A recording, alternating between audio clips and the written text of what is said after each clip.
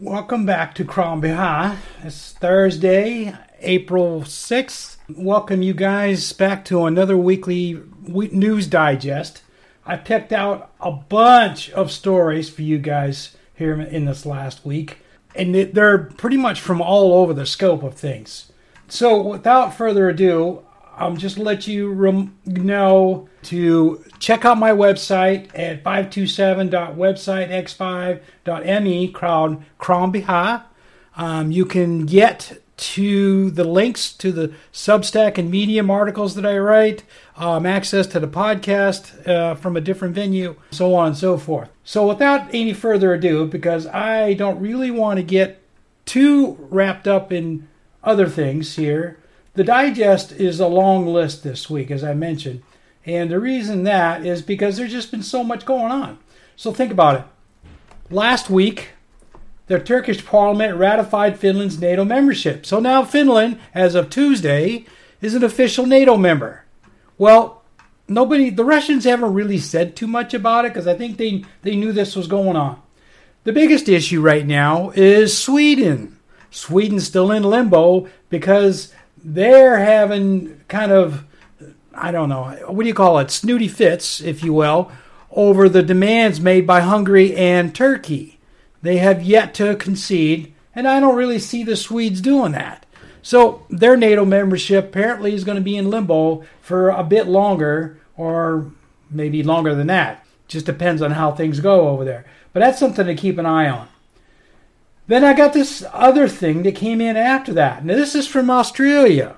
Sydney MP Alex Greenwich pushes for new protections for LGBTQ plus people after hurtful Mark Latham tweet. So basically this MP from Australia did a bunch of homophobic remarks on Twitter, and everybody down there in Australia is all upset at him about it. And it says the independent state MP says, "I didn't think I'd still be subjected to homophobic abuse," as Labour Minister calls for apology. And basically what that means is Alex Greenwich is gay, which is not a bad thing. But the problem is Mark Latham basically got on Twitter and hammered him for it. Alex is saying that was wrong, it's hateful, and all kinds of stuff. Well, the bigger context of all of this, in the last week, there have been lots and lots of LGBTQ plus issues going on around the world. Uganda has basically outlawed any reference to it. Death penalties, jail terms, you name it, they're doing it. What was it? Somewhere else. Oh, there was a thing in the news today from my friend Sam up in Canada talking about how Britain is starting to revise one of their laws from 2010. And they're going to start restricting transgender stuff. That's bad. I mean, think about it. The United States has got their own issues, and they're blowing up all over the place from coast to coast about all of this LGBTQ stuff, transgender and everything else. It's all in the red states, for what it's worth. But the big thing about it is it's becoming a worldwide thing now. All of the countries, well, no, I say that bad. Not all the countries, but a large amount of countries are now pushing back against this and restricting transgender and LGBTQ people and isolating them and doing everything they can to marginalize them. Because it's going worldwide right now, I have to wonder where it's all going to end, if it will. Truthfully, the people in that community, they better start ducking and cover at this point, because it's only going to get worse, it seems like. Then I have an article here from the United States. This one is about U.S. education. This is from Donald Earl Collins, a visiting professor of African American history. He's with Loyola University in Maryland. He wrote an article called U.S. Education, The Endless Burden of Deliberate Ignorance, and this was in Al Jazeera. And the big thing what he wrote about was that because the United States, not everywhere, but a lot of states, red states, I hate to keep saying it, but red states, are now restricting all of this African American education and basically saying race. They're almost like they're saying racism never occurred. We're not a racist nation. We never had slaves. We never did this. We never did that. He's saying because of that, young students coming into college are woefully ignorant of what the real world's like. And they hit college, and all of a sudden, bang, they're just inundated with all this stuff. And they're like, oh my God, I didn't know anything about this before. Why am I learning this now? Well, it's coming to a head. And he's saying that a lot of colleges, especially the ones in Florida, are being told you can't teach that. So the students are leaving and going somewhere else and getting their education. And they're learning that they were basically isolated and denied proper education. I got to wonder if there are going to be any protests about that here in the near future. And here's another one. This one's from Houston, Texas. It's another education piece. Houston joins cities fighting potential state takeovers of school districts. And basically what this amounts to is in the state of Texas, the state legislature is walking into school districts and saying, hey, you're not teaching the stuff that we think you should be teaching. We're going to take over your school district, and we're going to dictate the curriculum you're going to teach your students. And the school districts are pushing back, saying, no, you can't do that. And the state is saying, yes, we can. So that's going to get interesting because Texas is a big leader, I guess, if you want to use the term. They are a large leader in what goes on in red states. So Florida being top of the list, everybody is trying to copy DeSantis land. And yet Texas is right behind them, enacting a lot of their own stuff. And what Texas does, a lot of other states will also do. So that's a big thing around the country right now is everybody's watching what these big red states are doing and maybe going to mirror them, which if they do, we could be in big trouble here in the near future. Then here's one from Nevada. This is changing gears again. Nevada lawmakers could grant water authority power to limit Las Vegas residents' water usage. Basically what that means is Nevada is going to start limiting Las Vegas residents how much water they can use. In other words, your water is going to get measured at the tap.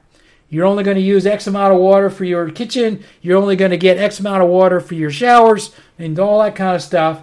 And I'm telling you what, you're living in Vegas and this is coming down the pike, you might want to think about moving. Of course, that could change because here's the thing. There's other stories out there that are going to refute that. With all of the snowpack up in the Sierra Nevadas right now, and still more coming, and all of the big rains that they had over the last couple of months, all of this stuff here about the Colorado River and lacking water and all that may be mute at this point, or moot, I guess is the word I was looking for, simply because they're going to have all kinds of water.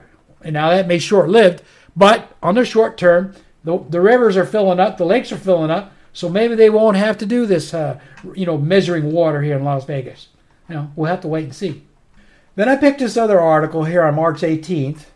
Immigration restrictions are leading U.S. employers to send more jobs offshore. So, as I've said before, here in North America, and whenever I say North America, this means I'm including the Canadians. And the Canadians are basically got a wide open door policy. I mean, granted, they are screening people. They don't want terrorists anymore than anybody else does. But at the same time, they've got pretty much an open door policy other than bad guys. They're wanting immigrants. Their goal is 500,000 per year. They've got a huge glut of open jobs up there, so they say. They don't have any housing, but they got a lot of jobs available. So they're recruiting nurses, well, healthcare in general. They're recruiting tech industries large, with Toronto becoming the new Silicon Valley, although they're a long way from being as big as Silicon Valley and San Francisco, but they're getting there, and they're recruiting a lot of talent from overseas.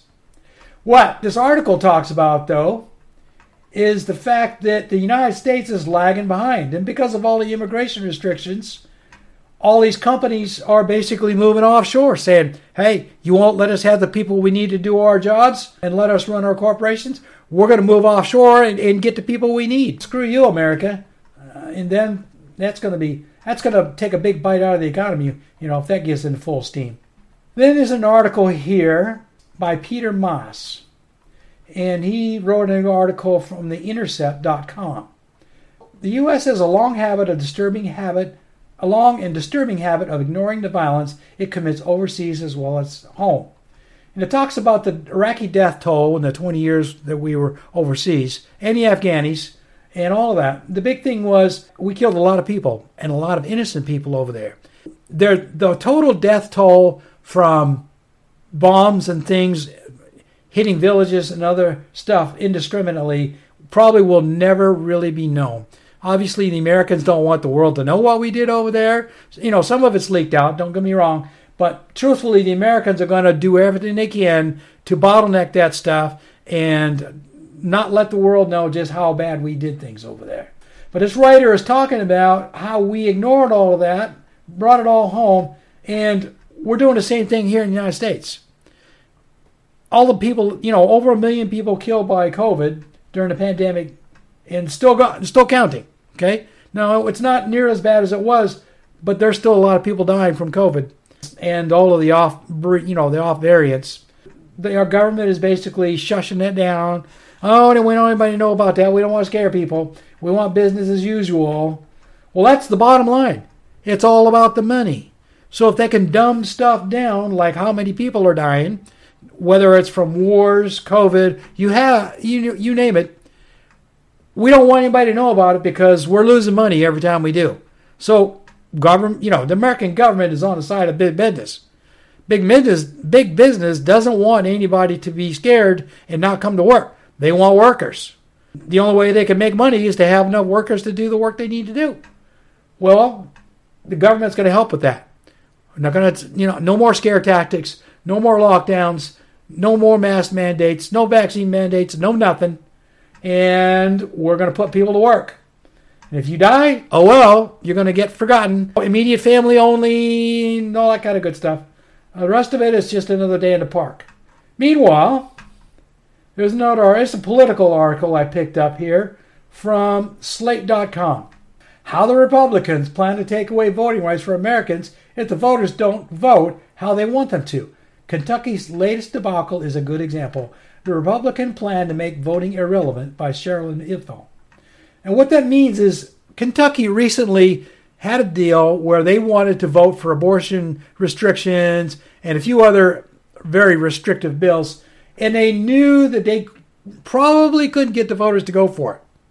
So they shoved it through without announcing anything in a 15, 20-minute drill at their legislator, got the stuff passed, and oops, by the way, we did this. And the people in Kentucky were like, you did what?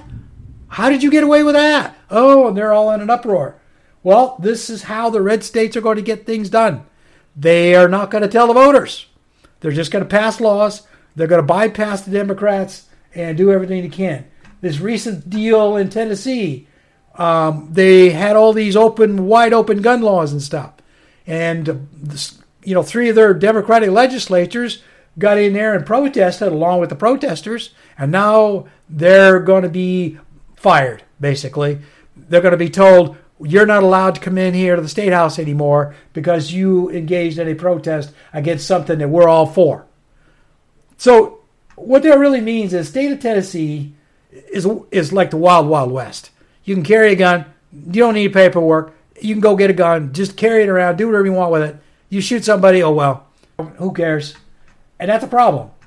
And the government is all on board with that.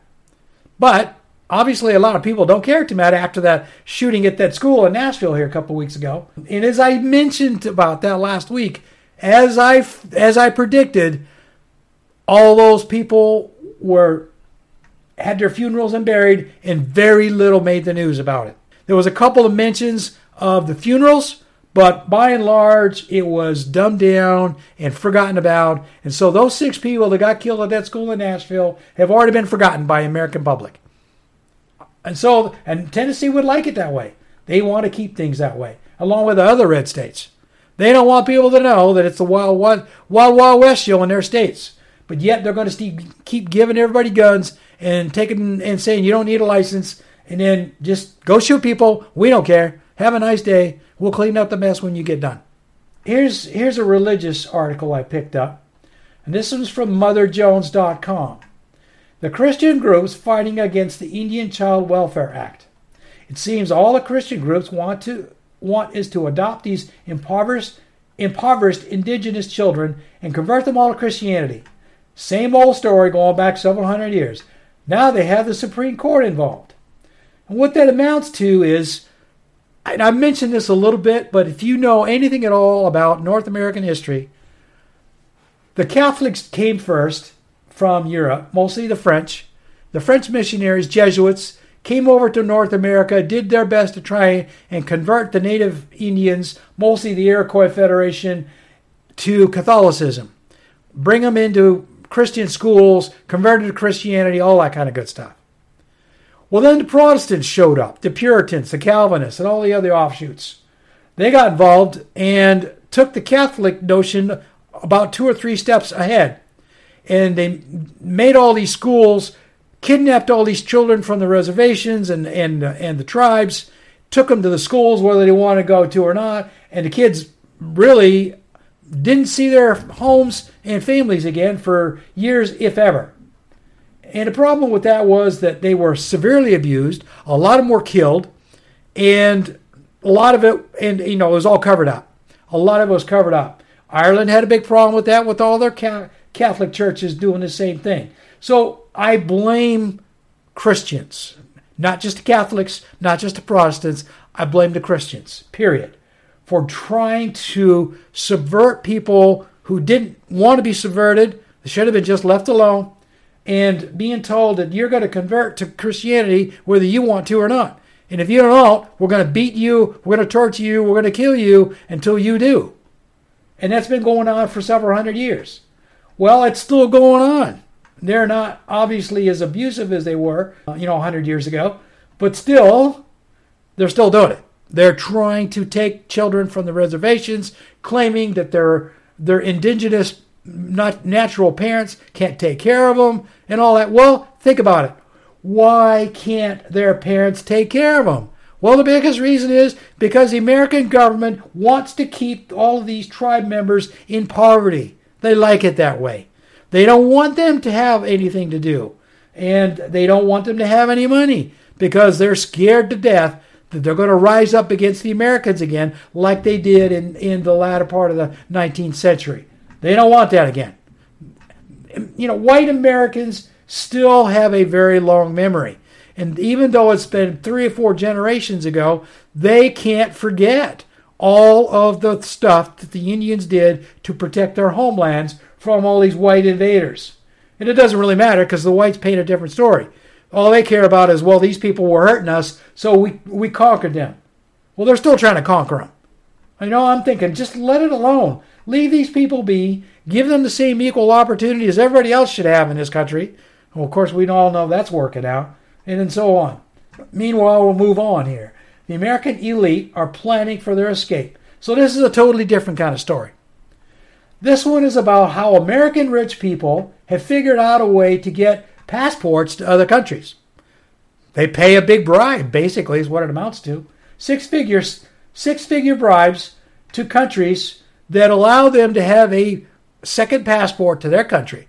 Now, the article goes on to talk about how most of these people will never use it, but they're using it as a backdoor escape plan just in case the United States just ends up in a total disaster. And this is from an economic standpoint. But if the American government fails and everything goes to hell in a handbasket here and they need a way out, they now got an exit.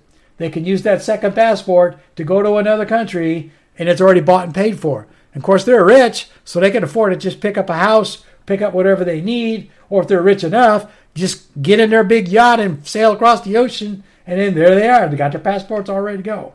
But these people are paying 6 figures for these things. And these countries are all about taking their money. Now, whether they will honor those passports 10 years from now, well, that's a whole other thing. Guess we'll have to wait a few years to find out. And here's another one about education. This one's from the Washington Post. Schools forced to divert staff amid historic flood of records requests. So this is something that goes along with all of this argument in school boards about what's being taught to the children.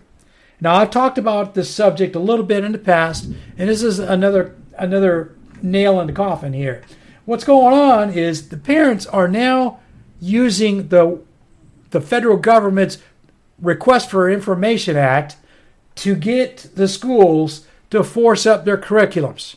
so that the parents can review the curriculum and then go in front of the school boards and rant and rail and say, hey, I don't want you teaching my children this stuff. You need to change this. You need to change that. Yada, yada, yada. You need to take these books out of the library. All that kind of stuff.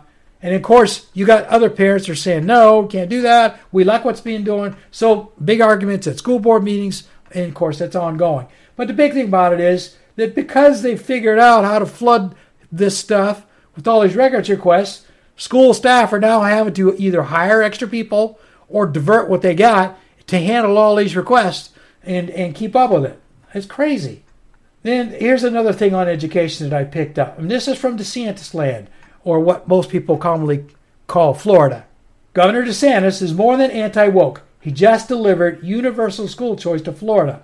This is from MSN.com. Now, the big thing about that is that it's something like what Arkansas is doing.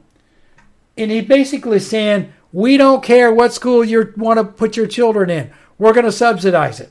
So if you want to send your kid to private school, you'll get a voucher. You want to send them to a charter school, you'll get a voucher. You want to send them to public school, well, good luck with that, because the curriculum in public schools is going to be extremely dumbed down and restricted. So obviously, the private schools, they're going to also dumb down and restrict their education, because especially if it's a religious school, it's definitely going to be slanted in that direction. So basically, though, DeSantis is saying Florida's going to pay for all that. And I'm like, well, okay. And Arkansas basically did the same thing there not too long ago. So that's going to be a thing, again, in red states. And pretty soon, public schools are going to be empty. Think about that. Public schools aren't going to have any students in them anymore because they're all going to be going to subsidized private schools, charter schools, and so on and so forth.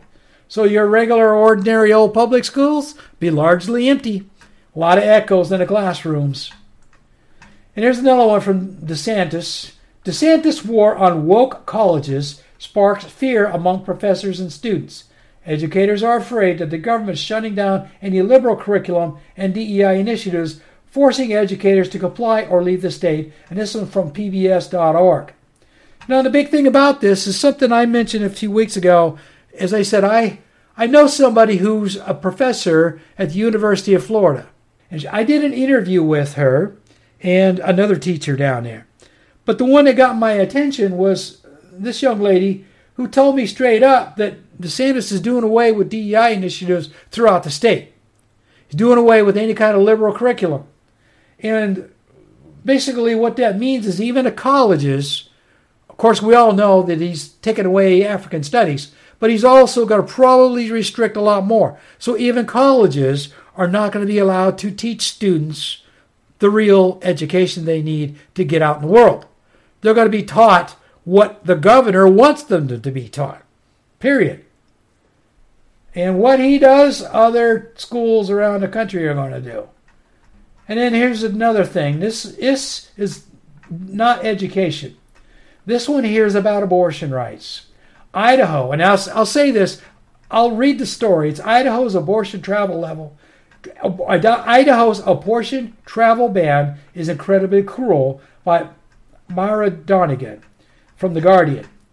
And she mentioned this a few days ago, that they were getting ready to pass this law.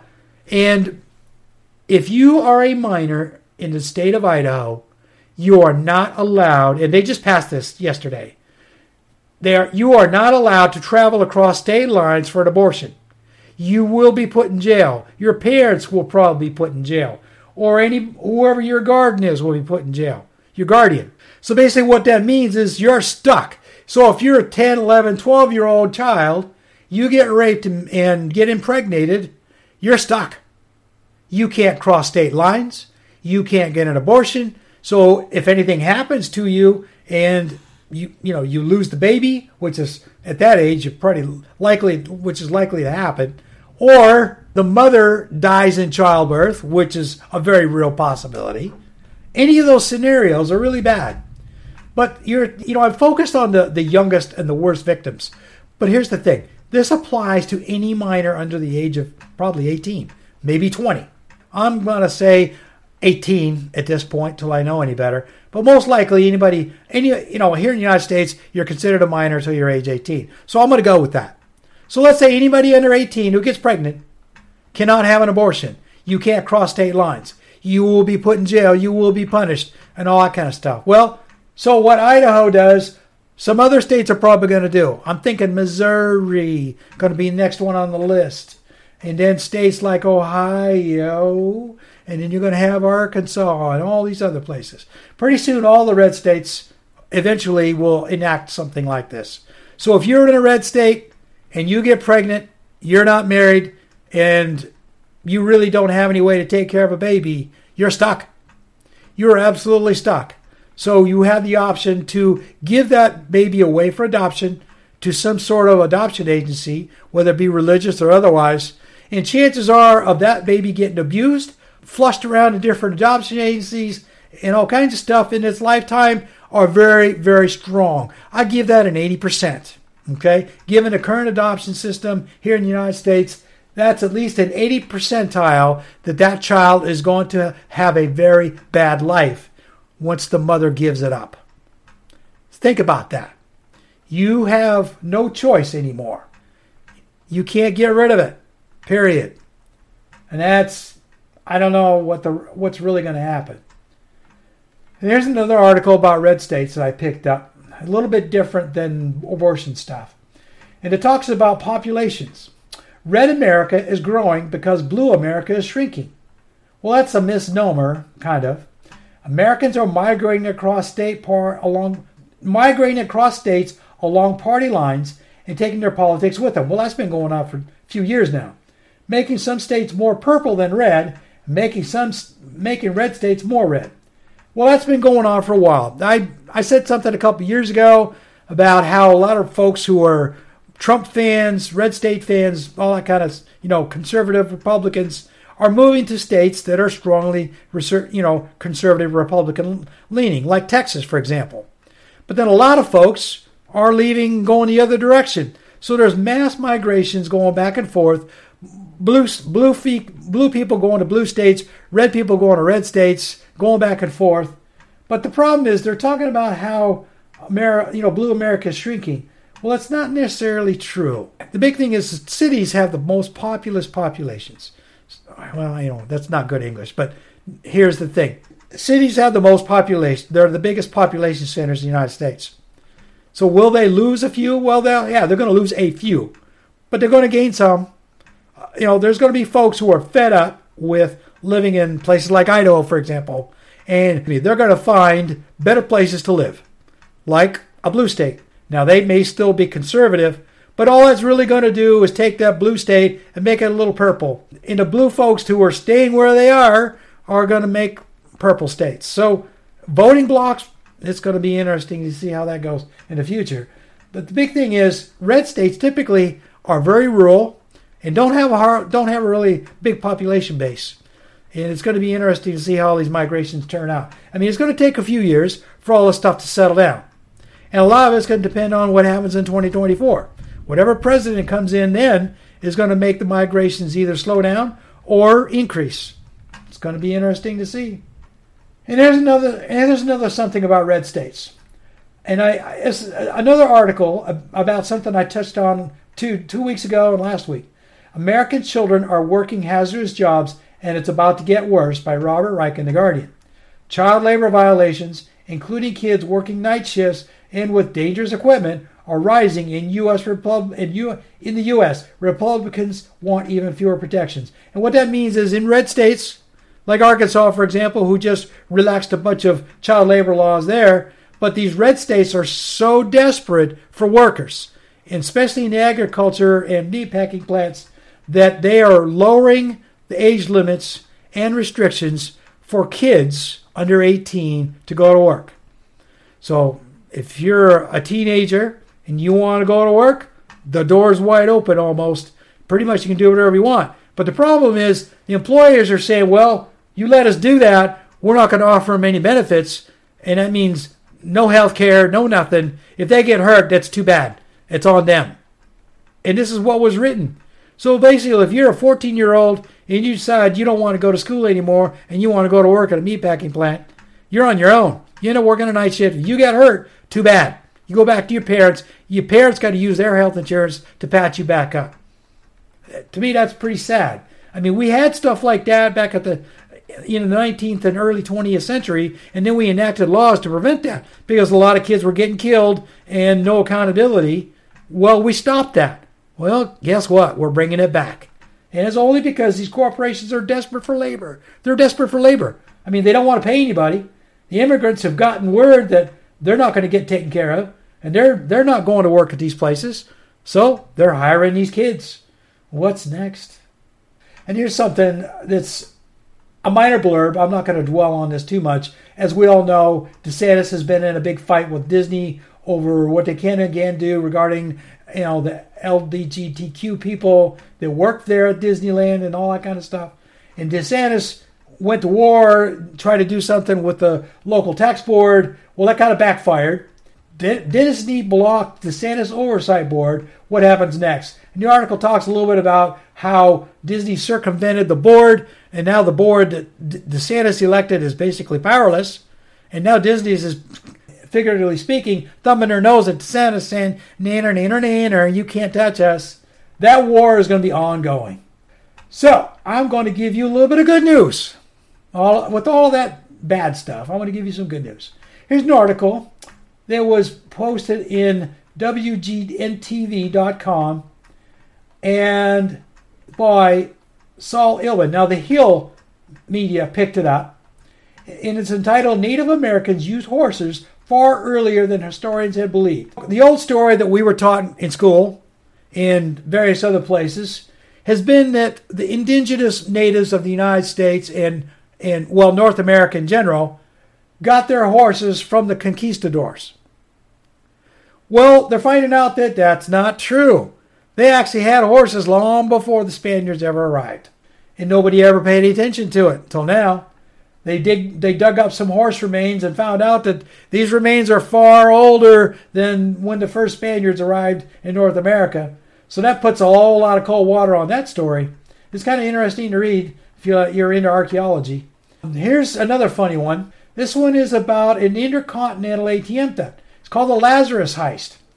Intercontinental ATM theft that netted $14 million in 2 hours. And it all goes back to North Korea.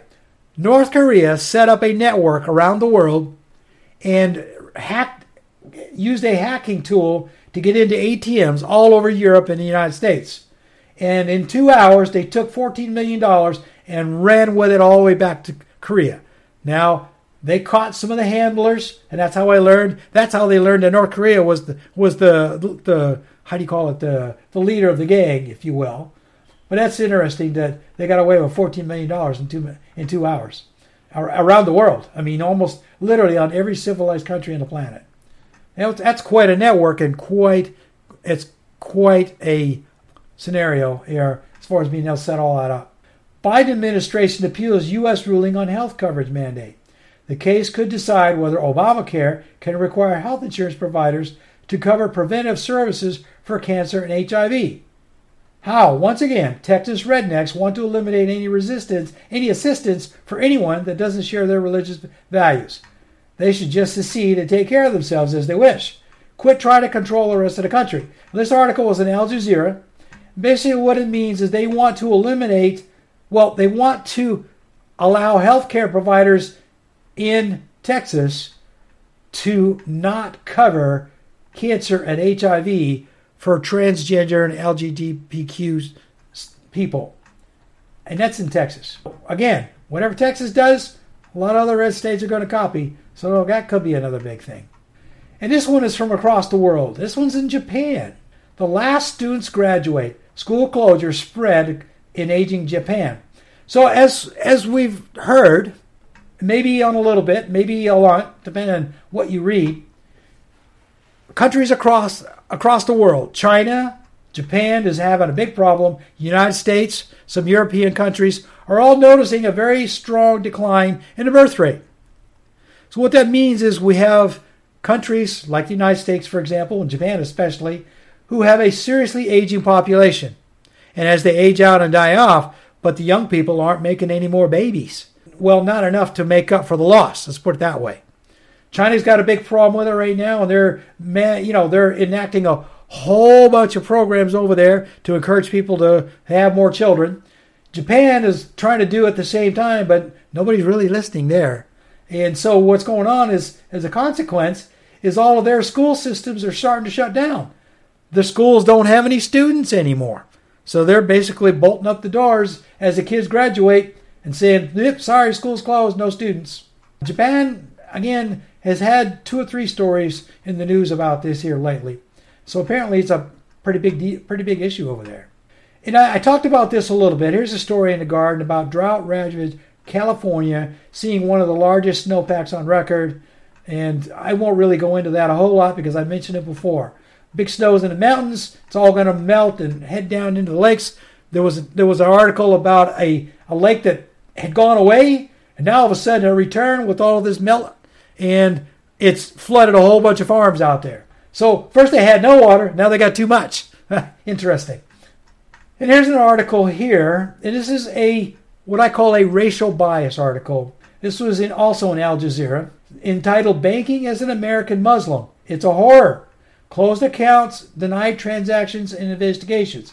Muslims face banking bias like no other faith group in the United States." A guy wrote this article because he's running a nonprofit that is taking donations from American Muslims and sending them overseas to help all the earthquake victims over there. Well, the American banks shut them down, saying, "Hey, we don't know these Muslim people over there, so we're not going to let you give money." And I'm thinking to myself, okay, that's not prejudice, right? Yeah, sure. And this is what the guy talks about. It says it's outright prejudice by these American banks simply because, well, we don't know who you're giving this money to, so even though it's your money, we're not going to let you give it to somebody. I mean, come on.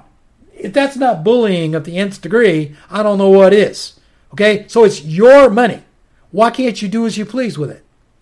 And I'll give you an example. I ran into the same thing. I used to donate to Sinn Féin over in Ireland.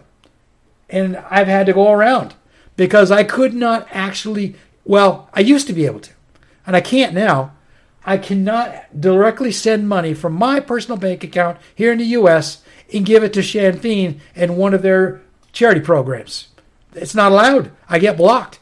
So now I have to use a third-party vendor to donate. And I mean, I don't give them much. 10 euros, 10 Irish dollars occasionally. It's not much.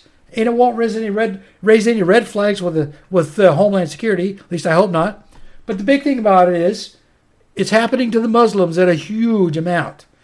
And it's terrible because what they're finding out is as they're being blocked and they're having to go through massive hurdles to go around all of this, their donors are saying, hey, we ain't got patience for this. We're going to give somebody else. So all these earthquake victims who are dying for any kind of help over there, they're not getting any help from, outside the country because they're being blocked. It's crazy. So this is from the United Kingdom. And apparently some big deal conference they have over there. But the big guys over there got caught for sexual misconduct allegations. So they had to cancel the dinner. Well, how is that not a thing? It happens here in the United States all the time. Well, over in the UK, they hide it really good until now. Well, apparently these people over at the CBI are really, really, really high up in the government and corporations and everything else, and that's a big deal over there. I mean, I wonder if there anything else going to come out about that. Here's something else, and this is more education. Authorian states dwarf America's allies in influencing U.S. colleges and universities. A lot of this talks about China, but it's not just China. But you have a lot of authoritarian countries, China being at the top of the list, who are doing their best to influence U.S. colleges and universities by donor money. By saying, we'll give you a whole bunch of money for your college, you can do whatever you want with it, but you're going to teach things that we want you to teach. You're going to allow certain students in that you normally might not let in, and all this kind of stuff. Some Middle Eastern countries are doing that more than China as far as that goes. But Chinese students are basically coming to school here with a gun to their head, saying, you can go to school over there, but you got to watch what you say because we got people watching you. And this is true. The United States government has rounded up a bunch of Chinese people, and accused them of spying on other Chinese people here in the country and all this kind of stuff. Well, this goes along with it. The Canadians right now are all worried about how China influenced elections up there. Well, the Russians severely influenced our election systems over here, in the course of 2 elections, especially in 2016. Did we do much about it? Well, we tried, but that got shut down. And so now here we got influential countries doing, think about it. And what the article talks about is that as these students get out of college, and some of them want to stay here in the United States and make their applications, well, they've been indoctrinated with their country's ideologies. And they're now going to be spreading out amongst the United States. And that's what everybody's worried about. I'm going to change gears with this is about a toxic time bomb. So this is a climate change article. A toxic time bomb is ticking in the Arctic. Thousands of contaminated sites are sitting on permafrost that'll soon thaw. A looming disaster that could spread beyond the region. So what they're talking about here is that for the last couple of 100 years, since anybody's been able to travel up to the Arctic, be it a dog sled, you name it, mostly the Russians, but the big thing about it is they've been taking and setting up whatever. So oil drilling, number one, but chemical plants, they're up there mining for stuff, you name it, but they're leaving all this toxic waste behind. Well, the thought was, we don't care because it's frozen. It's never going to go anywhere. It's locked in ice, never going to think. Well, guess what? It's unlocking up there. All these toxic waste dumps are thawing out. All this stuff is getting into the water up there. It's getting into the ice. It's going to kill the environment. It's already starting to. And so the good countries are going up there and trying to clean up their waste. The bad countries like Russia, they don't care so much. And so it's going to be interesting to see how that's going to work out. That's ticking time bomb, as in it's going to take a few years, maybe quite a few years, for all of that to really get seriously dangerous. But usually by the time it gets to that point, it's too late. And here's another climate change article I picked up. The Perfect Storm, the U.S. city where rising sea levels and racism collide. And this is a nice little story from The Guardian about Charleston, South Carolina. One of the most racist cities ever to run here in the United States. It's quiet, and very few people are really acknowledge what happened. So just to give you an idea, Charleston, South Carolina used to be the main entry point in the South for all the slaves coming from overseas. They're the largest slave markets were there in downtown Charleston. They still have museums, celebrating that fact. And it's a big thing down there. It's kind of helped quiet in this point, but if you look at a tourism magazine about Charleston, it's front page center. But what they're talking about here is that with the rising sea levels and Charleston being right on the water, it's going to have a big impact on the poor communities that are next to the water, because that's where the worst land is, and that's where they put the poorest people, on the worst land. It's typical of the Americans. They don't want poor people mixing with the middle class and upper class, so they segregate them over to the poorest land available and say, all right, this is where we're going to let you live. Well, those places are starting to get flooded now, and these folks are wanting to know, well, where are we going to go? But of course, Charleston doesn't care about that. All they care about is the tourist money. So they're not going to admit that they're flooding until it's too late, because they want the tourists to keep coming. What I call a fluff piece, if you will, human nature, something. This is in California. A little girl, I think they said she was 12. She was part of the FFA out there, and she had a goat. Now, the deal with the goat was they let her have the goat. She was supposed to raise it, and when it got old enough to be slaughtered, she would auction it at the local FFA. Well, usually done at state fairs. Well, the time came, they brought the goat, and some state official bid on it. He bid a lot of money on it. But at that point, the little girl had fallen in love with her pet goat and didn't want to give it up. Well, the thing is, I'm thinking that they signed a contract for her to give up the goat, whether she liked it or not. Well, being a 12-year-old, she doesn't understand stuff like that. That's what mommies are for. Well, mommy probably knows all about that contract. But instead of giving up the goat, and I'm not saying that in a bad way, but instead of giving up the goat, they backed out, offered to give the money back, and so on and so forth, said she would pay whoever needed to be paid, give them their money back, let us keep the goat. Well, the people at the FFA auction said, sorry, a deal's a deal. You got to give us the goat. Well, when they found that out, they ran away with the goat.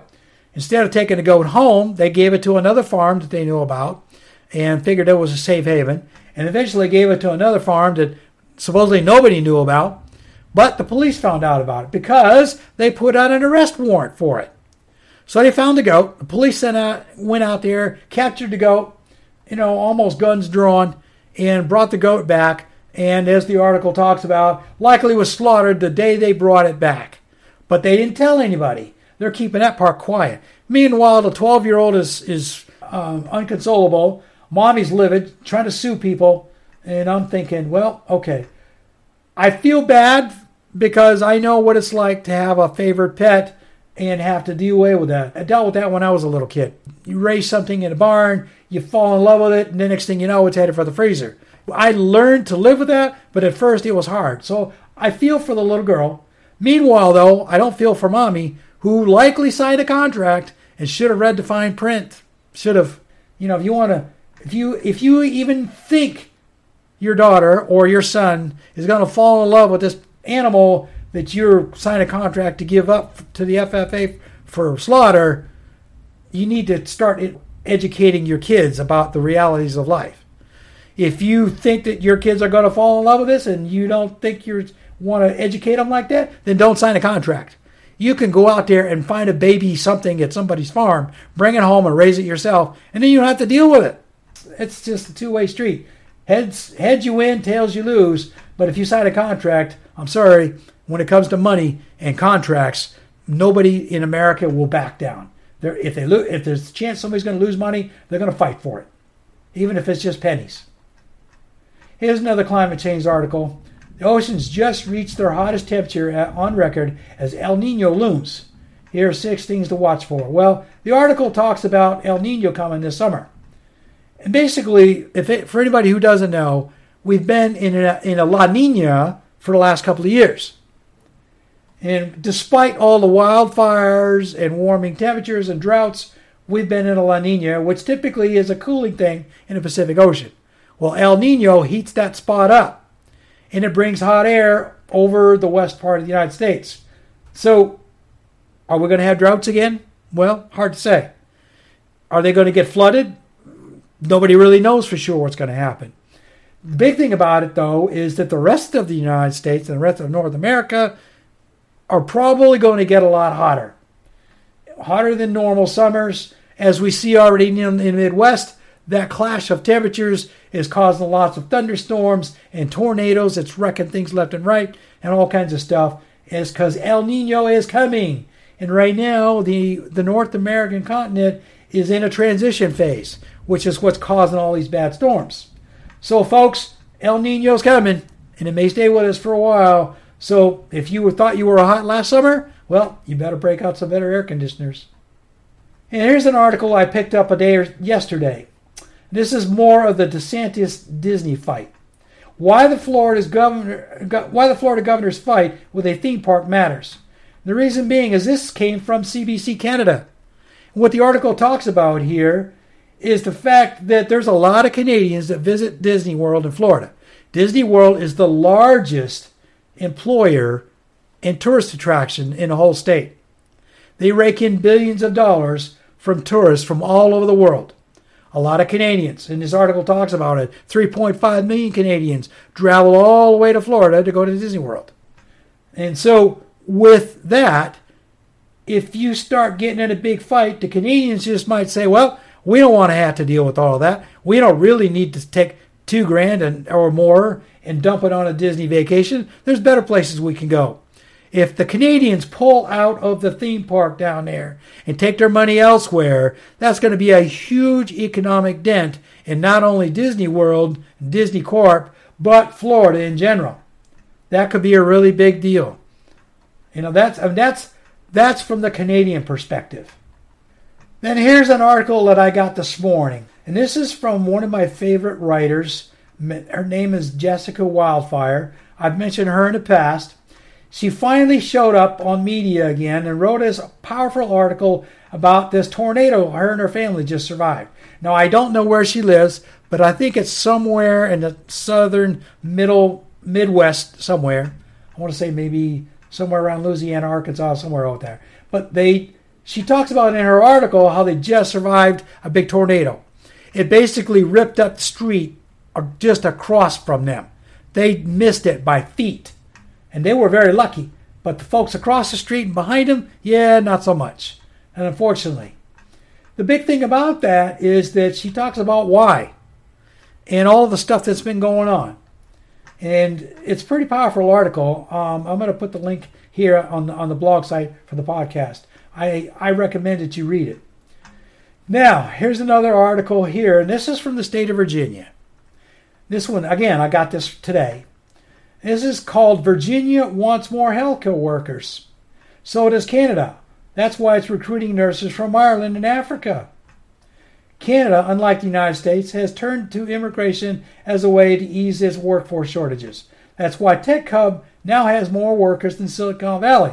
It also talks about healthcare. What they're talking about here is Canadians are going to places like Ireland and Africa and try to recruit professionals and getting them to try to convince them to immigrate. Well, the Irish don't want to go. They're kind of resisting that. But Africans, well, yeah, if they're being offered some kind of immigration incentives, yeah, they'll go. You know, that's a thing. But unfortunately, here in the United States, not so much. The United States is sending delegations across the pond to try and recruit people, but nobody wants to come to the United States anymore. They're being basically told, sorry, now we got a better offer somewhere else. And the United States is running out of people. And pretty soon it's going to really come to a head. And, you know, that article I talked about being hired to do stuff, well, it's probably going to get worse. Simply because when it comes to labor shortages here in the United States, well-educated people are saying, nope, sorry, we don't want to come. You got too many restrictions on foreigners and so on. And American citizens don't want to do this stuff. Or the ones that do, there's not enough of them to go around. So then this is only going to get worse. I don't know how that's going to work out.